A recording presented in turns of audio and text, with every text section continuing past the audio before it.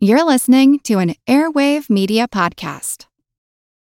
When you need mealtime inspiration, it's worth shopping Kroger, where you'll find over 30,000 mouth-watering choices that excite your inner foodie. And no matter what tasty choice you make, you'll enjoy our everyday low prices, plus extra ways to save, like digital coupons worth over $600 each week. You can also save up to $1 off per gallon at the pump with fuel points. More savings and more inspiring flavors make shopping Kroger worth it every time. Kroger, fresh for everyone. Fuel restrictions apply. Welcome to From Beneath the Hollywood Sign. If you love old movies, Hollywood history, or the golden age of filmmaking, you've come to the right place. This is the podcast that talks about amazing stories of Tinseltown from another era and fascinating conversations with writer-producer Steve Cubine and actress-writer Nan McNamara. So, Steve, did Ava Gardner and Howard Hughes have a good relationship? Well, they did until he dislocated her jaw. What? Well, don't worry. She hit him back with an ashtray. From Beneath the Hollywood Sign is the gin joint for you. Recorded in Chicago, Illinois, with your hosts, Ken, Matt, Neil, and Jeff. This is Triviality. The cream of the crop! Hello, and welcome to Triviality, the 10th film by master filmmaker Quentin Tarantino. My name is Ken. I'll start us off today by introducing my co-hosts in the studio, Neil and Jeff. How you doing, guys? I'm doing all right. I'm a little perturbed at the amount of feet in this episode. I was actually hoping this would be a silent film. Yes, there's a lot of F-bombs and a lot of bare feet that have somehow walked through a desert, it seems, and they're super dirty. So I feel like I'm really kind of making Jeff get used to the fact that I'm going to screw up the catchphrase all the time. Right. He's no longer getting angry at me. That's all right. He just takes it from your account. Yeah. Much like Quentin Tarantino, you just wait because you know the violence is coming. And the feet shots. Yeah. Yes, exactly. There's a max level of feet shots in this new one, right? There was Once upon a time, yeah. I assume there would be one or two, or maybe two, but I think we got three, right? There was more than three. I can think of four off the top of my head. Yeah. There was way too many shots of feet. Well, that's your opinion. Well, Neil hates feet. We know that, right? Yes, I don't want to see bare feet. You have the opposite of a foot fetish. That's correct. I never even have my own feet unsocked or shoed. That's impressive. How do you change your socks if they get dirty? I change them, but it's a system where I put it on top of the other sock, and then the other one dissipates from the sweat. Oh, weird. It's a never nude foot. Speaking of foot fetishes, where is Matt? Well, since this is a Quentin Tarantino themed game, Matt was It's not, though. It's not, but he was so interested by the Manson family that he went to the Spawn Ranch in Hollywood where they used to shoot westerns, where the Manson family had their HQ, and he's going there for some inspiration to write an autobiography on Marilyn Manson, which he doesn't know the difference between Charlie Manson and Marilyn Manson, but we didn't want to say anything. Marilyn Manson's the one with the rib, right? Yes, right. The one with the which one is totally rib. made up, by the one way. rib. Anyways, we do have a Matt with us today, though, and that's Matthew Nobby coming to us from Houston, Texas, and he's an Intercontinental Champion. Thank you, Matt. How you doing today? I am doing great. Yeah, thanks for joining us. And you've written our game today, right? I have, and it is not Quentin Tarantino themed, right, unfortunately. Exactly, right. I don't know where all this came from, but why don't you tell us a little bit about yourself? So I'll be a senior in the fall at Texas A&M University. For the past summer, I've been working in an oil and gas construction company, and I'm a big fan of trivia, have been ever since middle school. And that's a little bit about me. Great. Thanks so much for joining us today and for your Patreon support. And joining, I think, Neil's team today. It's going to be Neil and this gentleman versus Jeff and I. But it's Callie Fitzgerald from Buffalo, New York, and he's the United States champion. Thank you so much, and thanks for joining us. Absolutely. And tell us a little bit about yourself. Sure. I am from Buffalo, and I am currently working in a school. So I'm basically just enjoying my lazy summer, just kind of doing a lot of hobbies and whatnot. Okay. Nice. Yeah, as it should be. That's good. What kind of hobbies? Well, a little nerdy, but I've been reading a lot of Shakespeare, doing a lot of chess, and working out. There you go, man. Sounds good. That's like the original Jersey Shore Gym Tan Laundry. It's Shakespeare, working out, and chess. Yeah, well, I don't know if he's going to do it as Samuel L. Jackson or Kurt Russell or as Quentin Tarantino himself, but But let's toss it over to the rules guy for voiceover. The rules of the game are simple. 20 questions split into 2 rounds worth 10 points apiece. At halftime, there'll be a special swing round designed by this week's host. After regulation, players will enter the final round with the points that they've accumulated and will have a chance to wager 0 to 30 points on 5 categorized questions. At the end of the game, someone will be named the cream of the crop. I am the cream. I don't know. It sounded like Quentin Tarantino's poor choice of trying to do an Australian accent in Django Unchained. Oh, That's what it sounded like. That one was pretty bad. So I think me and Jeff are going to be Quentin Tarantino's Australian accent. Ooh, that's a good team name. Kelly, what are you thinking? I do like the fact that you're reading some Shakespeare right now. How about let's be, what's the name of the queen in Hamlet? I can't remember right now. Gertrude? Gertrude, yeah. How about queen for chess? So Queen Gertrude's traps. Yeah, that's good. Okay. That's good. All right, we'll be Queen Gertrude's traps.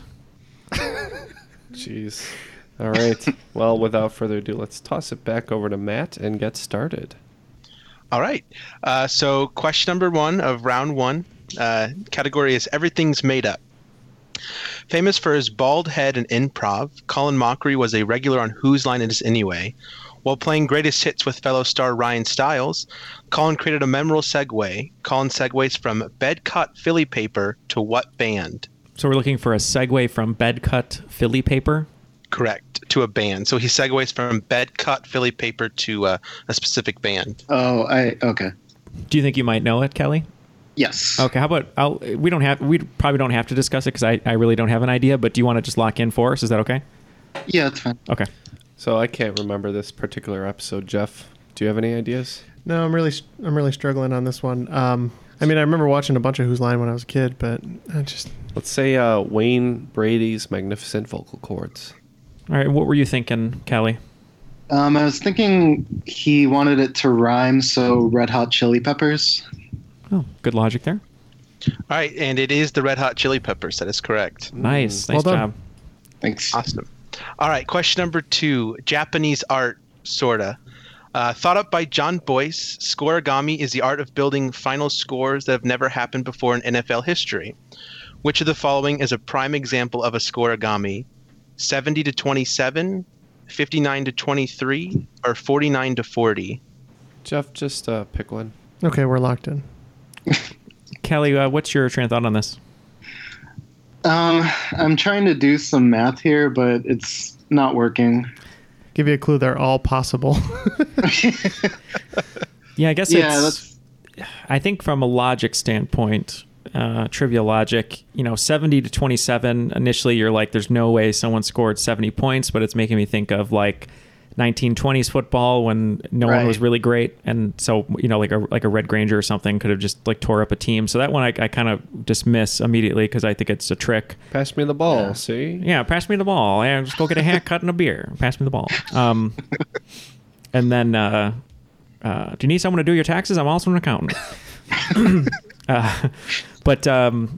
So 59-23, 49-40.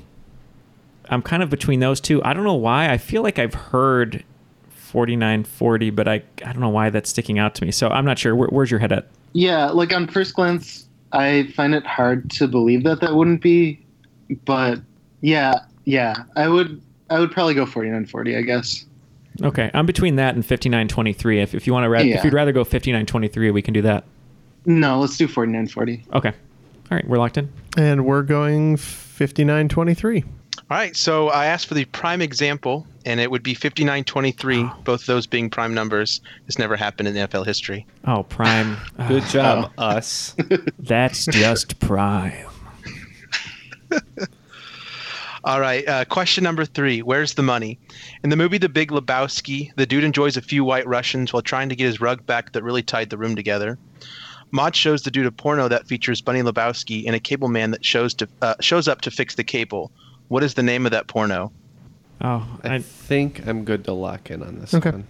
Oh, I feel bad, Callie, because this is one movie that is a blind spot in my movie knowledge.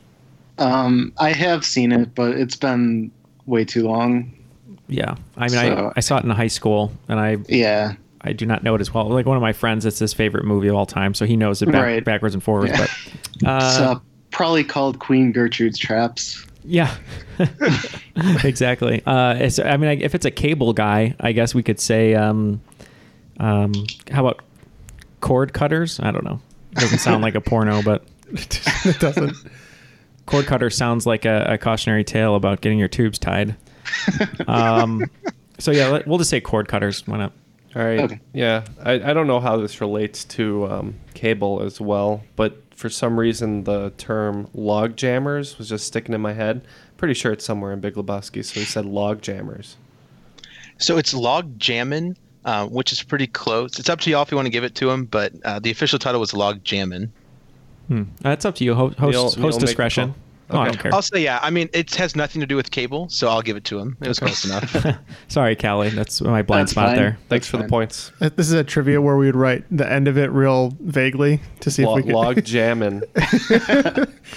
Log Jammin' featuring score by Bob Marley. Yeah.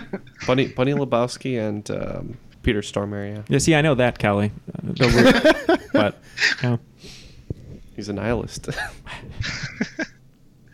All right. Question number 4, eighth wonder of the world.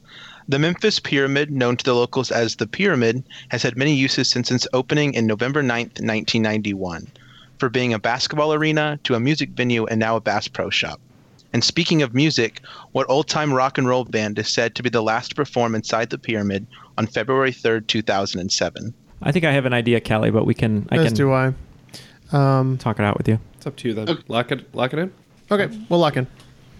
So, Callie, I'm thinking his clue, old time rock and roll, which is Bob Seger and the Silver Bullet Band. I don't know. Yeah, I couldn't remember the name, but yeah. Okay, so I'm not sure if he's just looking for Silver Bullet Band, but I would assume it's Bob Seger and the Silver Bullet Band. Are you okay to lock that in? Yes. All right, that's our answer. And we too went Bob Seger and the Silver Bullet Band. And it is, in fact, Bob Seger and the Silver Bullet Band. I put that in there just if you pick it up. Way to turn the page on that question. So now we know there's hints in these. I know they're really well written too, and I was not like paying attention to the details. Yeah, if the game goes on long enough, we'll have to watch out for his night moves. Because exactly because the devil's in the details and is also sitting next to me.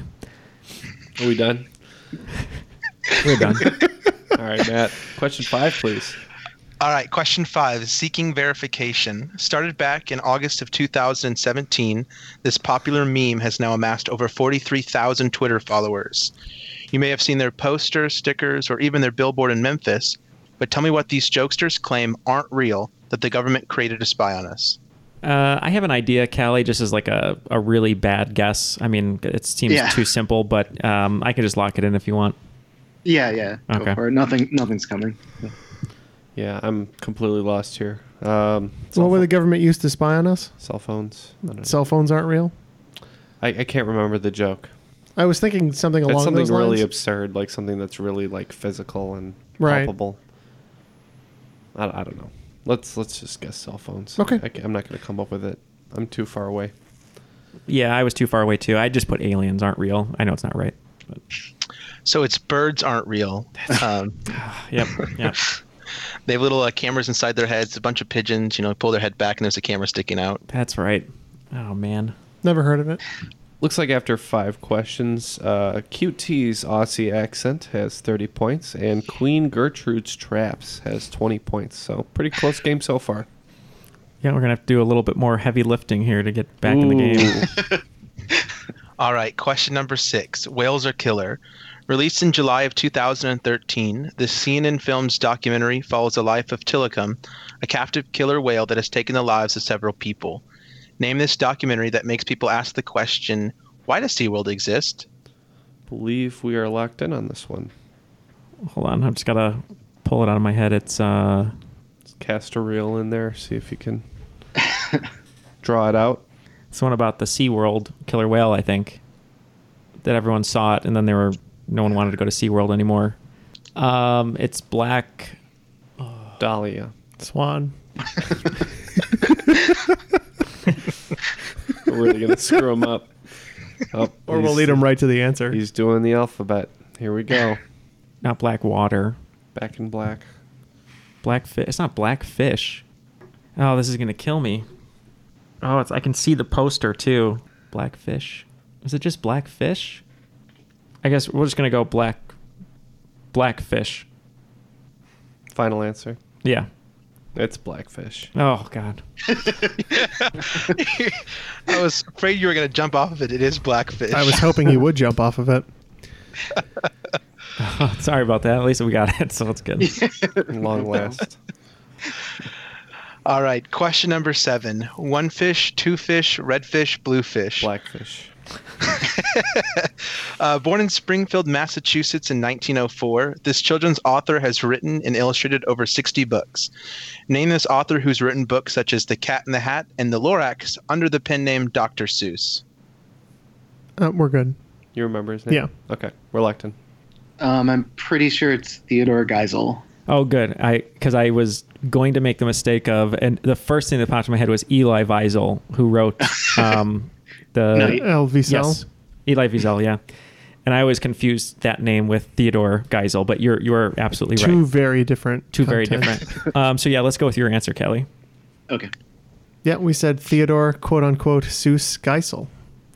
And that is correct. Theodore Seuss Geisel is his full name. So wait, what's the quote unquote for? Like he actually wasn't Dr. Seuss? Like there was a pseudonym? I can't remember if Seuss was his middle name or if that was just a pen name. I don't believe he was a doctor in any capacity, but Seuss was his middle name. It was Theodore Seuss Geisel. Okay. It's a doctor of whimsy. What type of center do you go to with your card to get something from a Doctor of Whimsy? What would that be? What? If you have a medical card for a Doctor of Whimsy, what would he give you? What would he prescribe? Just rhymes or psychedelics? I guess psychedelics. Yeah, you're right. Or a Lorax. Take this Lorax and it's just Danny DeVito in your hand. I want to go to a laundromat. I like trees. All right. Question number 8. The City of Lights. Located in the northern part of France, is the capital city of Paris. Home to attractions such as the Eiffel Tower and the Louvre, it's the largest city in France. But tell me, within 2, how many Parises are in the United States? And this is according to geotarget.com. Just guess, Jeff, and lock in. Paris Hilton. I'm curious. Michael Jackson's daughter. Yes. Write down a number. I'm going to write down a number, and I want to see where we're at. Nice. It was not that number. I mean niece. Okay, Niece. so there's one number in between our two numbers. All right, do it. Done. Okay, so Kelly, Matt, just to confirm, you just went within how many? Within 2. Within 2. Okay, so I know there's Paris, Texas. It was a movie. Damn Neil and his movie knowledge. Do you know any other Parises? I know there's like another one in the Heartland, I think, like in Missouri or Kansas or something.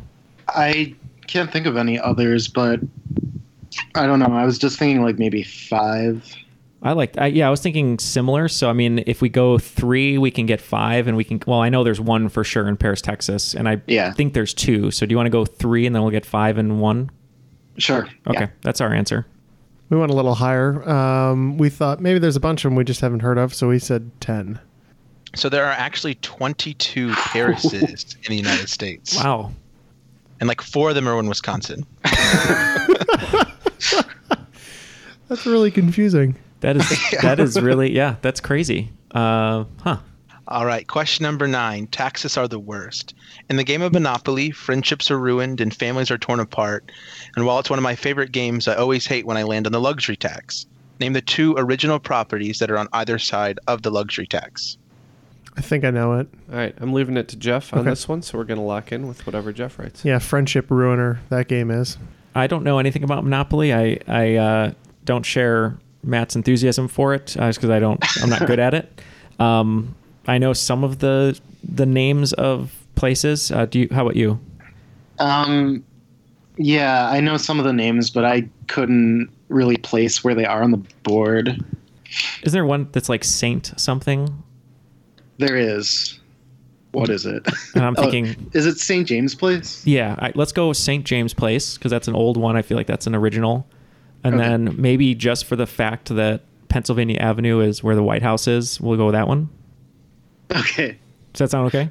Yeah, it sounds good. Okay, those are our Those two. are orange and green tiles, so I don't think they are adjacent. But originally I was thinking the obvious choice was between Boardwalk and Park Place, but I thought that was I thought there's like maybe a chance or something there. So we went with Mediterranean and Baltic Avenues.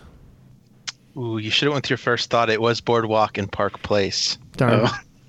I had no idea what you guys were saying, but Park Place I know is an old one. Sorry, Ken. Second guess myself. It's okay. You are the Monopoly expert. Not really. All right, question number 10. Who Run the World? Created and starring Rachel Bloom, this TV show follows the life of the Harvard and Yale educated Rebecca Bunch. Name this show that premiered on October 12th, 2015 on the CW. I know this one, Callie, if you don't know it. I do not. Okay, we're going to lock in over here with Queen Gertrude's Traps. And we're good too. Yeah? I'll leave it to you. You don't know? Okay. I don't remember. It's Crazy Ex-Girlfriend. It's My Crazy Ex-Girlfriend. It's Crazy Ex-Girlfriend. That is correct. At the end of round 1, looks like we have taken a slight lead at QT's Aussie accent with 60 points. Queen Gertrude's Traps needs to do a few more shrugs. They have 50 points. So it's pretty hot today outside, Ken, and I know you were fiending some ice cream yesterday because it was hot yesterday as well. Did you end up getting that vegan ice cream that you were searching high and low for? Yeah, so I kind of had a bad day the other day, and I was really hoping to get some of that vegan ice cream from Baskin-Robbins that they just introduced, so I drive down there, which is very uncharacteristic, me just going out for ice cream. Mm-hmm. But, I was in a bad mood, need some sugar. I go there, I look at the signs, I go, is this the vegan one? They go, yeah. I go, this one right here, right? No dairy. Yeah. Okay, I'll have that one. So I get my scoop, I go into my dark car, I open it up, I start eating. By the time I get home, it's like half gone. I look at it, and there's like Oreos in it. And there's not supposed to be Oreos in the vegan kind. So I'm like, this is dairy, I'm going to have a stomach ache. But I still want the vegan ice cream, so I go back. I go through the drive-thru this time. I was like, hey, I'm just here. I don't think you gave me the vegan kind. I think your tubs are switched up according to the signs. Can I have the vegan kind? She comes back with a cup of the same kind. So I pull around again. Finally, third time's a charm. Got my vegan ice cream. Didn't even want it at that point. It was an hour later. My stomach hurt from the dairy. Did you eat it or no? I had about half of it. How was it? It was fine. Okay. It was as all that for something that was just okay, I guess. It probably would have been better had I not chased it with real ice cream. Well, I guess anyone who's looking forward to Baskin-Robbins vegan ice cream, just go to Whole Foods and pick up a... You heard it here first. It's fine. That's hilarious. I'm looking forward to these Impossible Whoppers, though. Yeah? From Burger King. Yeah. See how that goes. We can play Impossible Whopper where I get one and you try to get it and I won't let you have it. I'll have to rappel down from the ceiling on a cable. Okay, Matt, so what do you have in store for us for the swing round today? Yep, the swing round's titled They Drive a What? So I'm going to give you a car and the actor or actors who drove it, and I'm going to need you to give me the name of the film that it appears in. This is going to be a team effort if there ever was one, Ken. This is all Callie. All right, so number 1 is a green 1986 Chrysler Baron Town & Country, driven by John Candy and Steve Martin. Number 2, a blue 1967 Plymouth Belvedere GTX, driven by David Spade and Chris Farley. Number 3, a red 1961 Ferrari 250 GT SWB California Spider, driven by Matthew Broderick. Yeah. Number 4 is a black 1977 Pontiac Firebird Trans Am, driven by Burt Reynolds. Number 5 is a red 2006 Subaru Impreza WRX GD, driven by Ansel Elgort. Number 6 is a yellow 1977 Chevy Camaro, driven by Shia LaBeouf. Number 7, a green 1979 Ford LTD Country Squire station wagon, driven by Chevy Chase. Number 8, a black and white 1974 Dodge Monaco, driven by John Belushi and Dan Aykroyd. Number 9, a cream 1963 Volkswagen Beetle, driven by Lindsay Lohan. And number 10, an orange 1969 Dodge Charger, driven by Sean William Scott and Johnny Knoxville.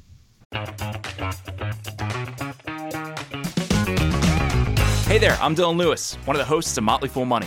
Each weekday on Motley Fool Money, we talk through the business news you need to know and the stories moving stocks on Wall Street.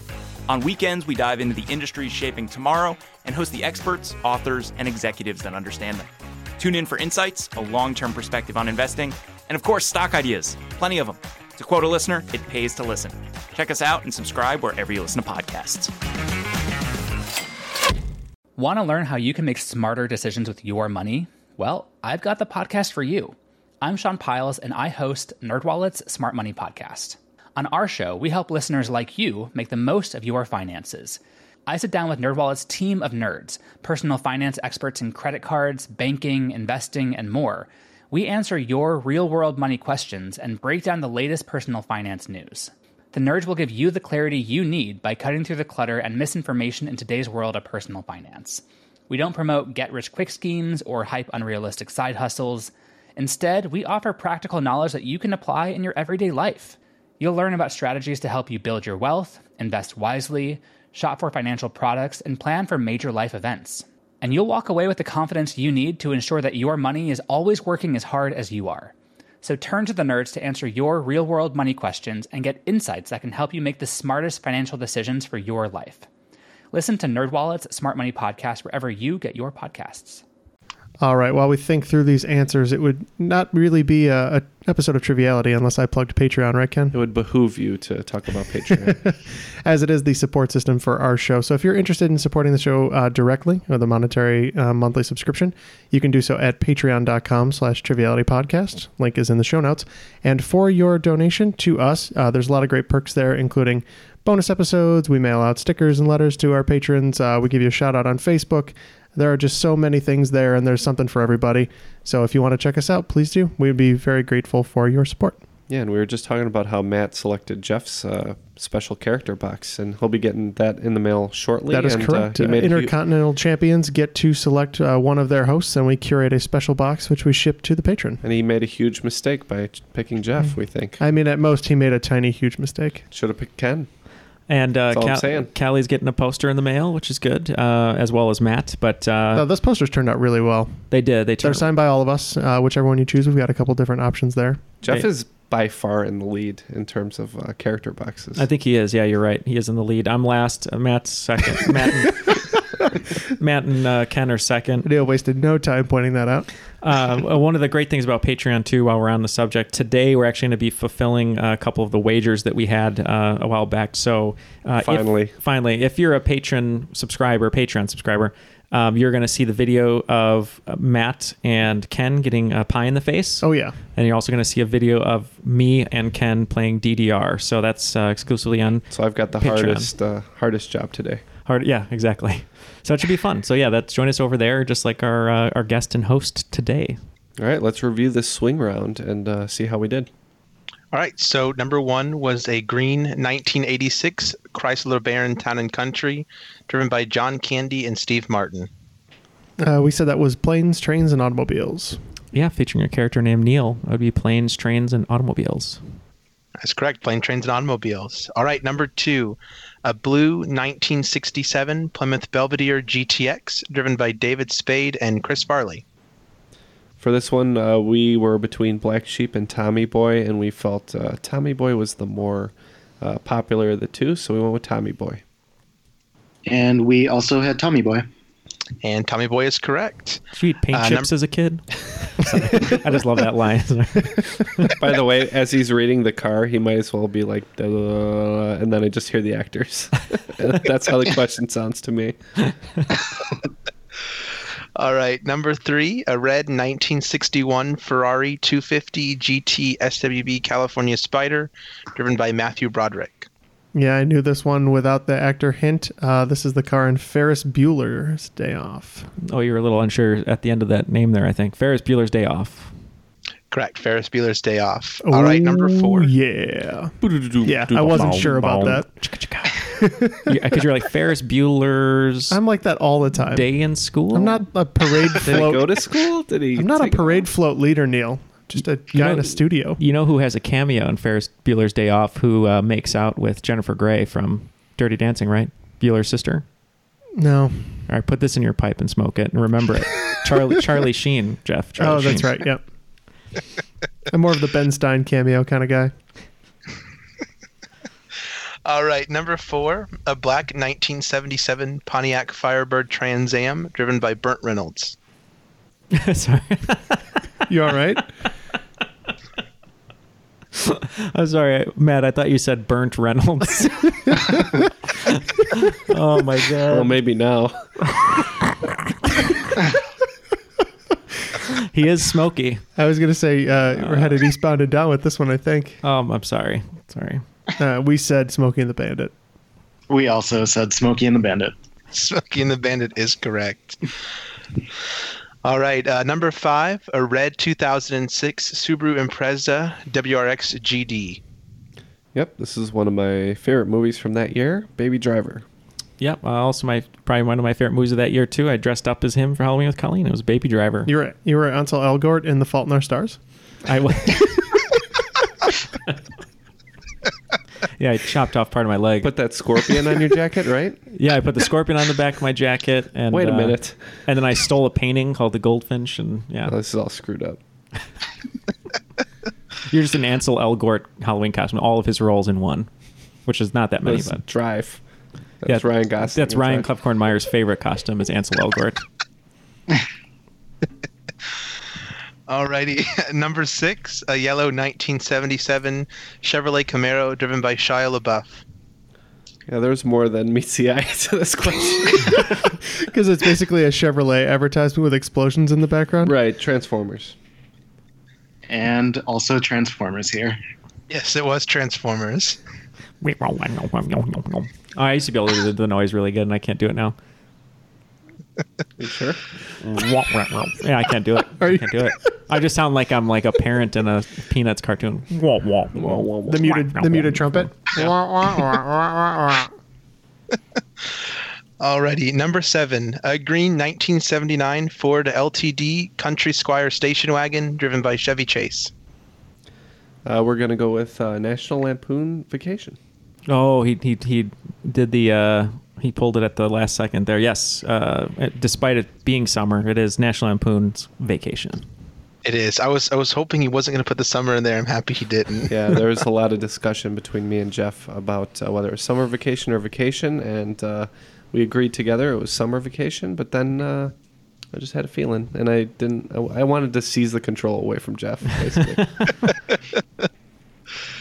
All right, number 8, a black and white 1974 Dodge Monaco driven by John Belushi and Dan Aykroyd. Blues Brothers. Yeah, this is sadly the only one I could have come up with on my own. Blues Brothers. It is in fact the Blues Brothers. I'm really surprised. I thought you were a huge fan of this next one. Yeah, number 9, a cream 1963 Volkswagen Beetle driven by Lindsay Lohan. Yeah, I know Jeff's a fan of it. Well, I'm a fan of the originals, of course, but no, we went Herbie Fully Loaded.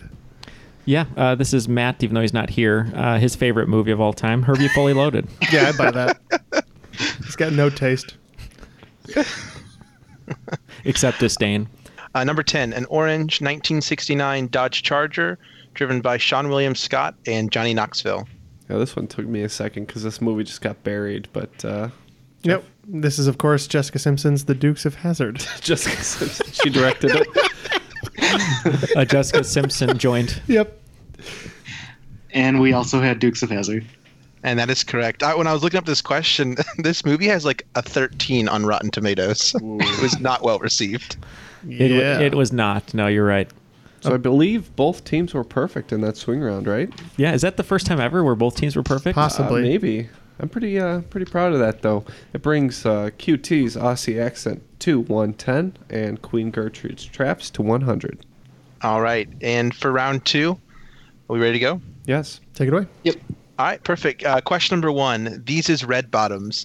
Christian Louboutin has been designing shoes since he was a teenager. Famed for bringing back the popularity of the stiletto, his shoes have been well known ever since. But what famous pop artist drawings gave the idea to Christian to add the red bottom? Is that all right? I've got no idea. You can go for it. it. All right, we're locking in. So we're looking for the pop artist that inspired him to put the red on the bottom? Mm-hmm. I mean, when I hear pop artist, I think of Andy Warhol, but I don't know. Do you have any other ideas? Yeah, the only two that came to mind were Andy Warhol, maybe like the Campbell Soup, or the ones with the same face, like basically our Patreon poster, actually, our Warhol poster. Or not designed by Andy Warhol. Not designed by Andy Warhol. Or Liechtenstein comes to mind. Yeah. Because he did like the comic influenced. Yeah, with all the dots and stuff. And I didn't know if there was like a red thing in there, but I feel like, it's probably, like you said, it's probably Warhol because he was a little bit more famous, I suppose. Yeah. If you're cool with that, I'm good with your answer on that. Yeah, let's go with Warhol. You're not going Banksy from the Girl with Red Balloon? We are not. Yeah, when I hear pop artists, I just go straight to Warhol, and I don't think about it too much. It was, in fact, Andy Warhol. It was his painting of, it was like either flowers or roses, but he credits Andy Warhol for the idea of the red bottom. Oh. Alrighty, question number 2 of round 2. I can see clearly. Although usually dark brown, the iris can be a variety of colors, including blue or green. What land mammal has the largest eyes by size and has a pretty good field of view except for their blind spot directly in front and behind of them? It's just the size of the eye, not body size, but largest eyes by the physical size of the eye. Oh, okay. Trying to think of what direction the eyes are facing on all these animals. It's a little weird.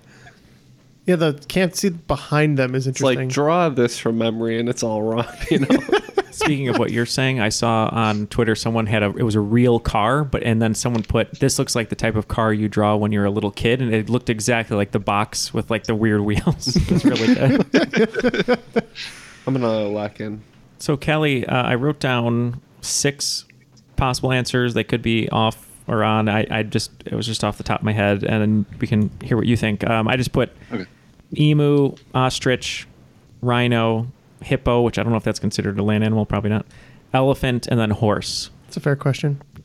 So I'm not sure out of those if there's anything that makes sense in there or what you were thinking. Clarification, did you say land mammal or land animal? Land mammal. Okay. So my thinking is elephants, by the sheer size of them, their eyes are on the side. Are they? I don't know. I think. I'm not sure. Maybe not. Maybe they aren't. I keep looking at animated images in my head. I really don't know what animals look like. Yeah. Rhino, I don't think they have particularly large eyes. Hippos do have big eyes, but I don't think they're on the side. Maybe they aren't. And then horses, I just know, have huge eyes, and I feel like they don't like when you're behind them because they can't see you, and then they kick you. And if you're in front of them, they just use their eyes to like run straight. Like that guy in the extra scene of The Last Samurai. Yes. In the cutscene. Just gets kicked in the groin by a horse. Yikes. So what are you thinking, Kelly? Yeah, I was like trying to think of animals that move sideways, but not really getting anywhere with that train of thought. But I like the logic behind horse. Yeah, after talking with Jeff, he provided some scientific explanations, and I said I remember these eyes being pretty big in the ring. So we said horse. And it is a horse. Yeah, what made me think of it was in War Horse, Spielberg does a shot in the horse's eye, and you see the little girl in France open up the barn doors, and I was like, those are big eyes. So that's what made me think of it.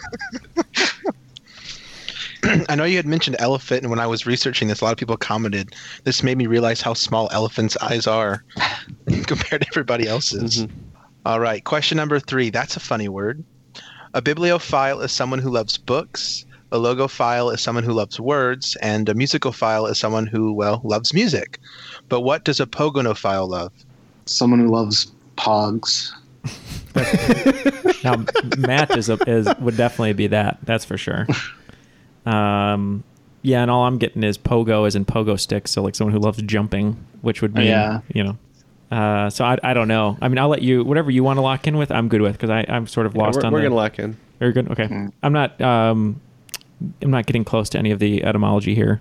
Yeah, let's just lock in with jumping. Sure. And we think a pogophile is somebody who loves System of a Down. It's actually someone who loves beards. Oh. I know a few of those. Well, we got a lot of beards in the studio today. All right. All right. Question number 4. Science has gone too far. Ed Headrick was once the head of research and development for Wham-O.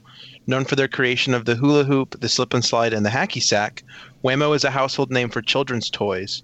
But what Wham-O toy was Ed Headrick turned into after his death in 2002? Oh, turned into? Yeah, I think I know this. I think I kind of know this one too. Turn him into a Mr. Potato Head. Just start sticking stuff in him. I sort of remember hearing that now. I could be wrong. Do you have another idea? No. Okay. What do you think, Callie? I have like a random idea, but I feel like there's one specific Whammo toy that he didn't mention in the question that I can't remember. well, when he said turned into, I was just trying to think of what you could do to the human body. I don't know what I'm saying. This is the human body, the human body, and I was thinking maybe like Etch-a-Sketch, and I don't know if Whammo makes that or gross. If Etch-a-Sketch. I think it's like ashes inside of an Etch-a-Sketch. Magnetized ashes. Well, maybe there's just one Etch-a-Sketch that has ashes and magnetized stuff in it, and his family gets to like recreate his. Hey kids, you know when you shake the Etch-a-Sketch and you hear the shaking? That's a person in there. It's Grandpa. Hey, kids. Okay, so by the sound of this laughter, I must be way off. Like Samsonite. I mean, it does make sense. What I was other? thinking like a yo-yo or a frisbee or something. I was thinking frisbee or yo-yo as well. So I mean, do you think that they could have, I don't know, like molded him into some sort of plastic? Then I suppose, or I'm just trying to think of a Whammo product that would have like, I guess it wouldn't have ashes in it now. That would be insane. When I die, can you turn my skin into a paper that kids can puncture as part of like a light bright? Oh my god. Oh, that's like a dystopian movie. Whatever you think, Callie, because I must be way off if people are laughing at my Etch-a-Sketch idea. Let's go with frisbee. Frisbee? Okay. That's really funny. I thought I had heard that the guy who invented the Pringles can was put into a can of Pringles, and the guy who invented the Frisbee was turned into a Frisbee. So we went Frisbee. And it is a Frisbee. Oh, nice job. There was a lot of dark humor around this one. People were like, "Oh no, don't get Dad stuck on the roof." It's like, so you can always play Ultimate Frisbee with Dad then. And to Frisbee we all shall return. Some people get really into them and start to frolf. So don't frolf. All right, question number 5. All aboard the USS Guppy. Captain Crunch is a popular cereals with varieties such as Crunch Berries and Peanut Butter Crunch. But a little known fact about the captain is that his real name is Horatio Magellan Crunch, named after Ferdinand Magellan. What is Ferdinand Magellan known for that was completed by Juan Sebastian Elcano? Yep. Okay, we're elected. Didn't he die in the middle of circumnavigating the Earth? I believe so. Like I don't know what the simple answer would be, that he sailed around the world. Yeah. It was definitely not around the world in 80 days. That's for sure. No. It was quite a few years. But yeah, I agree with you. You want to go with that? Yeah. Okay. I think he died near the Philippines, if I'm not mistaken. But yeah, he's the one who gets all the credit for circumnavigating the globe, despite the fact that he died part of the way through it. So. Yep. The guy in the box, Captain Crunch, is known for circumnavigating the Earth. That's what he's known for. Even though he didn't complete it, it was completed by somebody else. I don't know what the big deal is. Don't most American babies get circumnavigated at birth? I'm just really interested now how I could become famous for achieving something and then like die before I finish it, but still get all the credit. That sounds pretty sweet. Hey, every bite of Captain Crunch is just a little bit of Magellan in there. All right. Oh, score recap, Ken? Score recap? That's how you know it's the Crunch. This episode is Oops, All Triviality. After 5 questions in round 2, it looks like we are at 150 at QT's Aussie accent and 140 for Queen Gertrude's Traps. All righty. Question number 6, sports science. Back in 2011, in a soccer match between Claypole and Victoriano Arenas, super referee Damien Rubino handed out a few red cards. Well, not just a few, 36 to be exact. And speaking of 36, what element is number 36 on the periodic table? All right, we've got our guest locked in. Yeah, I don't know.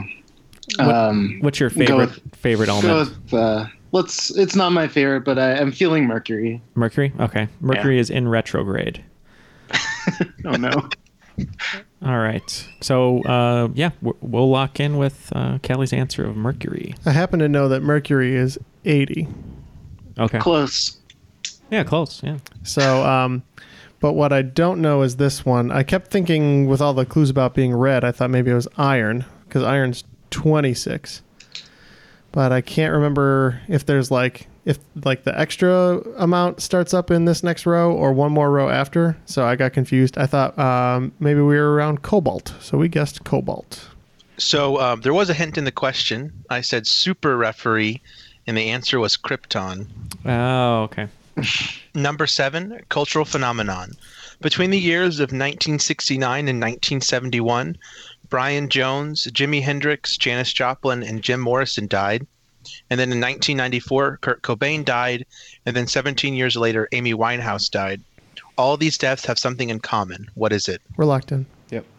I think I know this, Callie. Yeah. Is it that they were all 23? Oh, I thought they were 27. Oh, maybe it's 27. No, yeah, that would make more sense.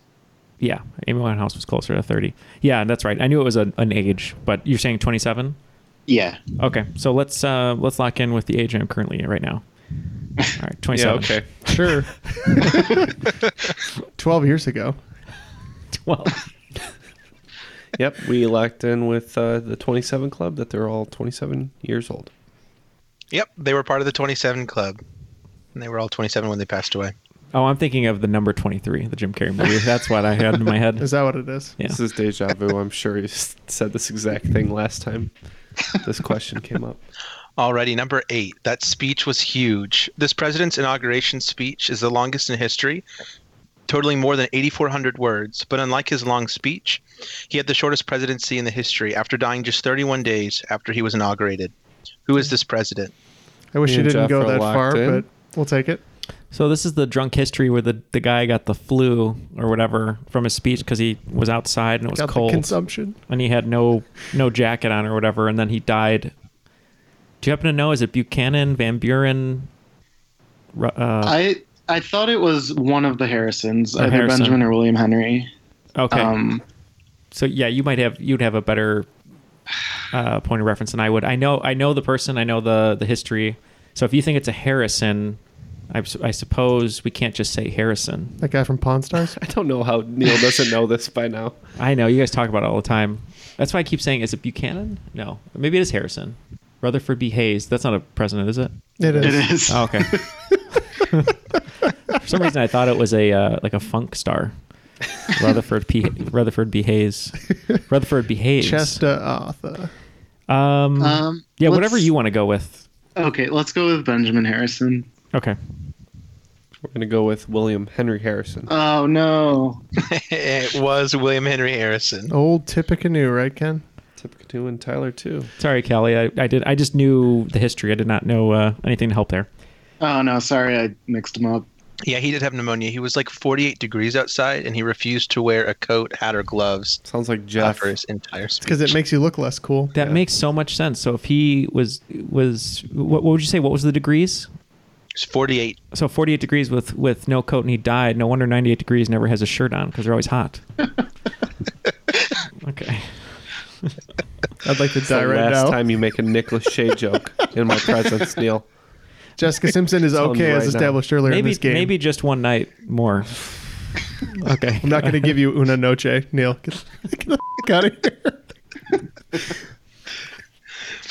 Alrighty, question number 9. That's who that is. This Anglo-Scottish actress was born November 5th, 1960 in London, England. She attended West Heath for a period of her childhood and was classmates with Princess Diana. And while studying politics at Cambridge, she joined the Communist Party. Name this actress who you probably know as the Ancient One. Yeah. Finally came around. Yeah. Yeah, if you don't know this one, Callie, I can lock in. We're locked in, too. I do not. Okay. We're going to lock in with the actress who you're never quite sure if she's in the movie, and if she is in the movie, you don't know which character she is sometimes. We're going to go with Tilda Swinton. Yep. Tilda Swinton was in Doctor Strange as the Ancient One, so I'm glad he finally dropped in that clue. Mm-hmm. And yeah, it was Tilda Swinton. Alrighty, question number 10. Out of This World. Launched in November of 1998, the International Space Station is a joint project between 5 space agencies, including NASA. But if you were to receive a call from the International Space Station, which American city's area code would you see? And I do have a hint if you want it. Sure. Yeah. All right, the hint is the area code is 281. So our host is from Houston. There's a space station in Houston, and there's one in Florida. I don't believe the space station is in Houston, Neil. It is not? No. Then why is there a problem, Jeff? NASA's in Houston. They're calling Houston. Hammer drop. There is a space station in Houston. So I'm the space station is in space, Neil. Oh, you know what I'm saying. I'm talking about where they launch the rockets from. That's what I meant. Where they launch rockets. Also not Houston. Someone's launching rockets in Houston.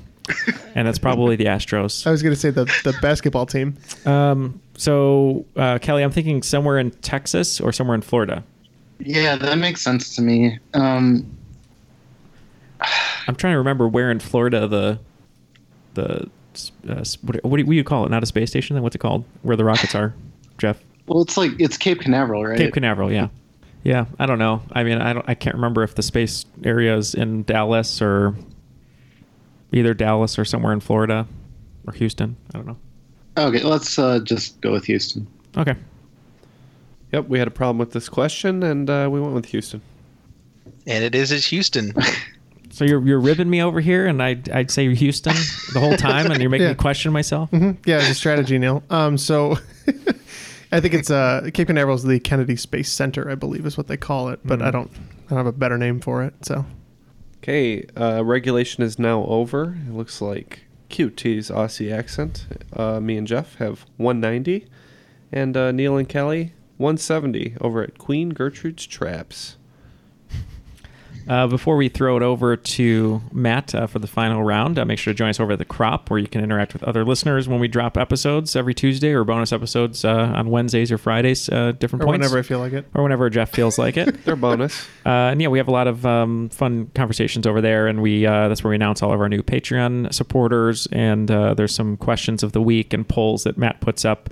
Our Matt, he puts these them polls up. are getting crazy. I love them. Yeah, they're pretty crazy. So join us over there. Interactions from our listeners. Sometimes they drop questions in too. Yep, questions, comments, pictures. It's everything you dreamed of. We're almost at 600, so if you join, put us over 600, that'd be great.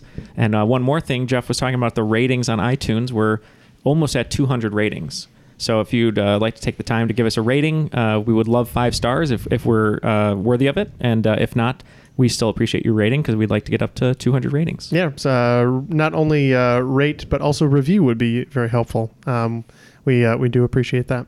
And as we said on another episode, we are known as 3 fun guys and their friend. 3 fun guys and their friend. So we're waiting to see which one of us is the friend, although I think we all know. But 3 fun guys, a friend, and a podcast. Yep. Let's get the final round going. What are the categories? All right, so the categories for the final round are Somebody Once Told Me, The World Is Gonna Roll Me, I Ain't the Sharpest, Tool in the Shed. Well, I hope at the end of this we're not looking kind of dumb, Ken. So, okay, the wagers are all in at this point, so let's get the questions for the final round. All right, question number 1, category is Somebody Once Told Me. In Thor Ragnarok, we meet a vile villain named Hela. She is presented as the firstborn daughter of Odin and the sister of Thor and Loki, but it turns out she really isn't Odin's daughter. According to Norse mythology, who is Hela or Hel's real father? All right, question number 2, the world. The world is actually tilted on its axis, known to scientists and astronomers as the Earth's obliquity, and allows the Earth to have seasons as it rotates. The tilt is caused by the distribution of mass on the planet, and with all the glaciers in the northern point of the globe, Earth is a bit top-heavy. But by how many degrees is the Earth tilted? Question number 3 is gonna roll me. Sushi is a popular food all over the world, originating in Japan. It was first created to preserve fish and fermented rice. Today there are tons of different sushi rolls from the California to the Shaggy Dog, but in what century was the first sushi roll served?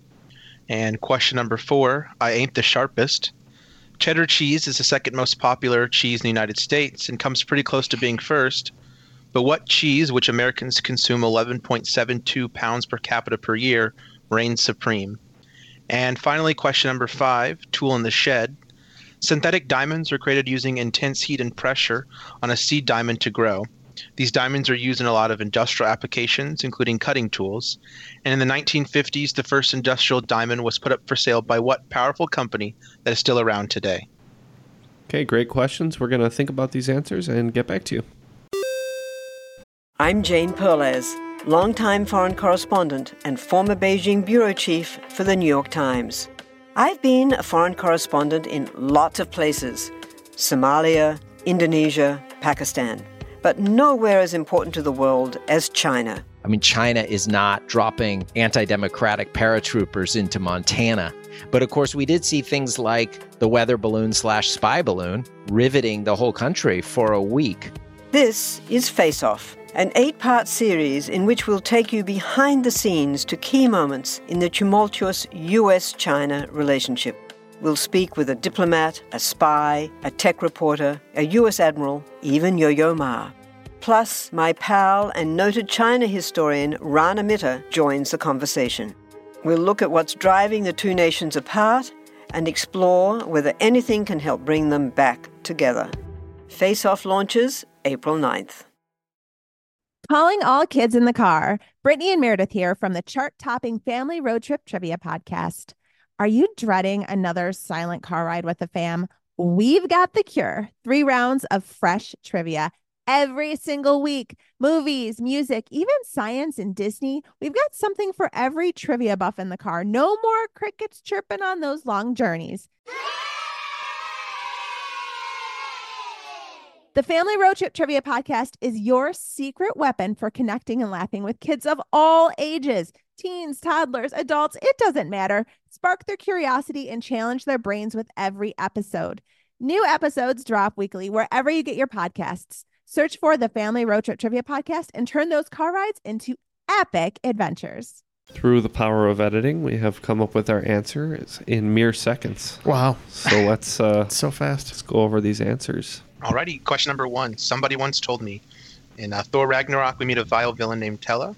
She is presented as the firstborn daughter of Odin and the sister of Thor and Loki, but it turns out she really isn't Odin's daughter. According to Norse mythology, who is Hela or Hel's real father? All right. Man, I'm pretty mad because I looked at a family tree of the whole Norse mythology before, and I just cannot remember. We were like, maybe it was a frost giant, but we couldn't remember their names, so we just said maybe Loki was the dad. Yeah, would you wager? I'm seeing a Maury Povich style. You are Loki, the father. you are the father for 20 points. 20 points. Yeah, we wagered 30 points all the way down. We just decided to go big or go home. And this is really the only one that I knew off the top of my head. The Norse mythology family tree is pretty crazy when it comes to Loki, because he's a trickster, and Loki is Hela's father, I believe. And that is correct. Loki is the father of Hela. I think her mother is like some giant who also gave birth to like a horse with 6 legs. So Norse mythology's got some wild, wild stories. Alrighty, number 2, the world. The world is actually tilted on its axis. Known to scientists and astronomers as the Earth's obliquity, it allows Earth to have a season as it rotates. The tilt is caused by the distribution of mass on the planet, and with all the glaciers in the northern point of the globe, Earth is a bit top-heavy. But by how many degrees is the Earth tilted? I couldn't remember exactly. We wagered 20 on this, as we did for all of them. I kind of felt like it was 22 degrees, and so that's what we went with, 22 degrees. Yeah, we wagered 30 again. And I think I remember this as being 23.5 degrees. And it is 23.5 degrees. Nice. Close, Jeff. So close. Alrighty, number 3 is gonna roll me. Sushi is a popular food all over the world. Originating in Japan, it was first created to preserve fish and fermented rice. Today there are tons of different sushi rolls, from the California to the Shaggy Dog. But in what century was the first sushi roll served? All right, again, 20 points on this question, and I thought maybe, more traditionally it was served nigiri style, and they were trying to hide the fish from the GIs to make it more palatable, so we said the 20th century. Yeah, we wagered 30 again. Kelly had said that he thought maybe it was more recent than you would believe, and we were going back and forth between the 20th and the 19th century. Oh, my God. Neil shot his way down south for a quick spell. For a spell. Oh my God. you take your Limitless pill, Neil? I did not, but I don't. Sometimes that happens with. There's so many weird accents in my head, and sometimes they Neil, just, did you take your limited pill? I did take my Limited 2 pill, which is where I take a pill and I dress up in clothing from Limited 2. Yeah, so we weren't sure if it was between the 20th or the 19th century, and we went with 20th. So the official invention after Norris seaweed, was in the 18th century, and then right after about that, maybe 2 or 3 years later, the first sushi roll served. So it's the 18th century. Alrighty, question number 4. I ain't the sharpest. Cheddar cheese is the second most popular cheese in the United States and comes in pretty close to first. But what cheese, which Americans consume 11.72 pounds per capita per year, reigns supreme? All right, we were going back and forth with a couple of options here, again for 20 points. We talked about Colby Jack cheese, we talked about American cheese, Swiss cheese, and then I was like, you know what? Pizza is a thing, and we said mozzarella. Yeah, we also went back and forth a little bit, but ended up just settling on American cheese. So this cheese that reigns supreme is, in fact, mozzarella cheese. Oh, reigns supreme. Yeah. Yep, and then number 5, tool in the shed. Synthetic diamonds are created using intense heat and pressure on a seed diamond to grow, and these diamonds are used in a lot of industrial applications, including cutting tools. In the 1950s, the first industrial diamond was put up for sale by what powerful company that is still around today? Well, we know a powerful football team is the Bears, so we said De Beers. Yeah, we were actually, it was funny, Callie had said maybe De Beers, and then we kind of talked about power tool companies, and I don't know if we were on the wrong track there, but we went with a power tool company, and we said Black & Decker. So the correct answer is actually General Electric. Oh, okay. Okay, so that's the game. Looks like at the end of everything, Queen Gertrude's traps just did not lift enough. Sorry, guys. But QT's Aussie accent did pull through today to be the cream of the crop with 170 points. I am the cream, the cream of the crop. Yeah, great game. Yeah, you guys had a respectable 140, but... yeah, we could have gone 0, but I feel like we did really well. We did better than I thought we were with those questions, and we just came up a little bit short.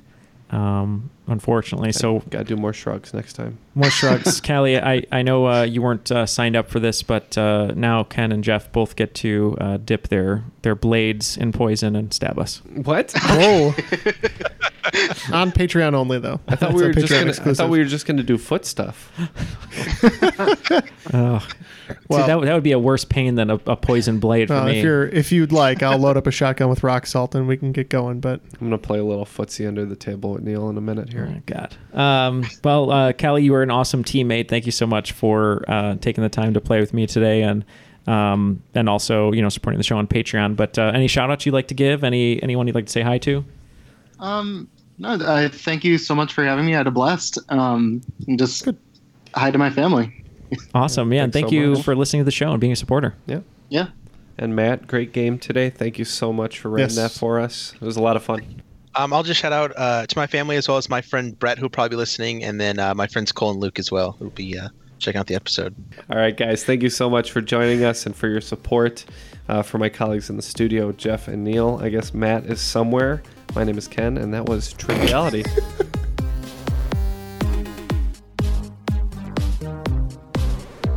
It was, in fact, Andy Warhol. It was his painting of, it was like either flowers or roses, but he credits Andy Warhol for the idea of the red bottom. Oh. And also the baboons as well.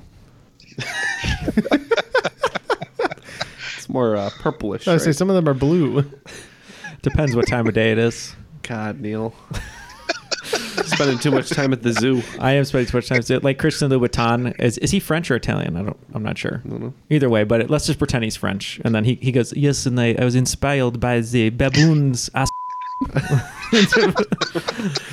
was having a croissant and a cigarette. I heard a ruckus across the street and it was two baboons going at it. What accent is that? I don't know. It was in between. As somebody who's taken French, that was pretty rough. It was pretty rough. I said I wasn't sure if he was Italian or French, so it was an Italian French. Okay. Yeah.